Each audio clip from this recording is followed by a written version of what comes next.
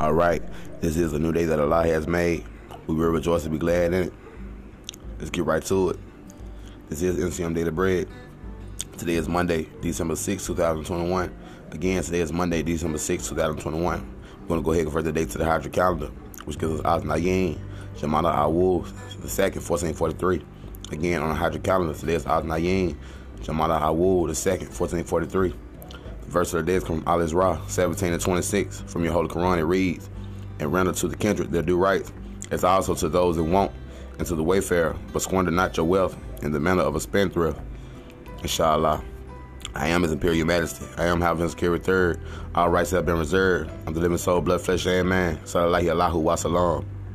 A forgiving person will always get a great place beside Allah. Inshallah. The characteristic for today is Al-Jalil. That is simply the majestic. I want to thank all the fallen prophets and all the soldiers for bringing the literature to the West. I'm going to end this podcast by saying my daily 5 affirmations. 1, I am the best. 2, I can do it. 3, God is always with me. 4, I am a winner. 5, today is my day. Ashe. Alhamdulillah.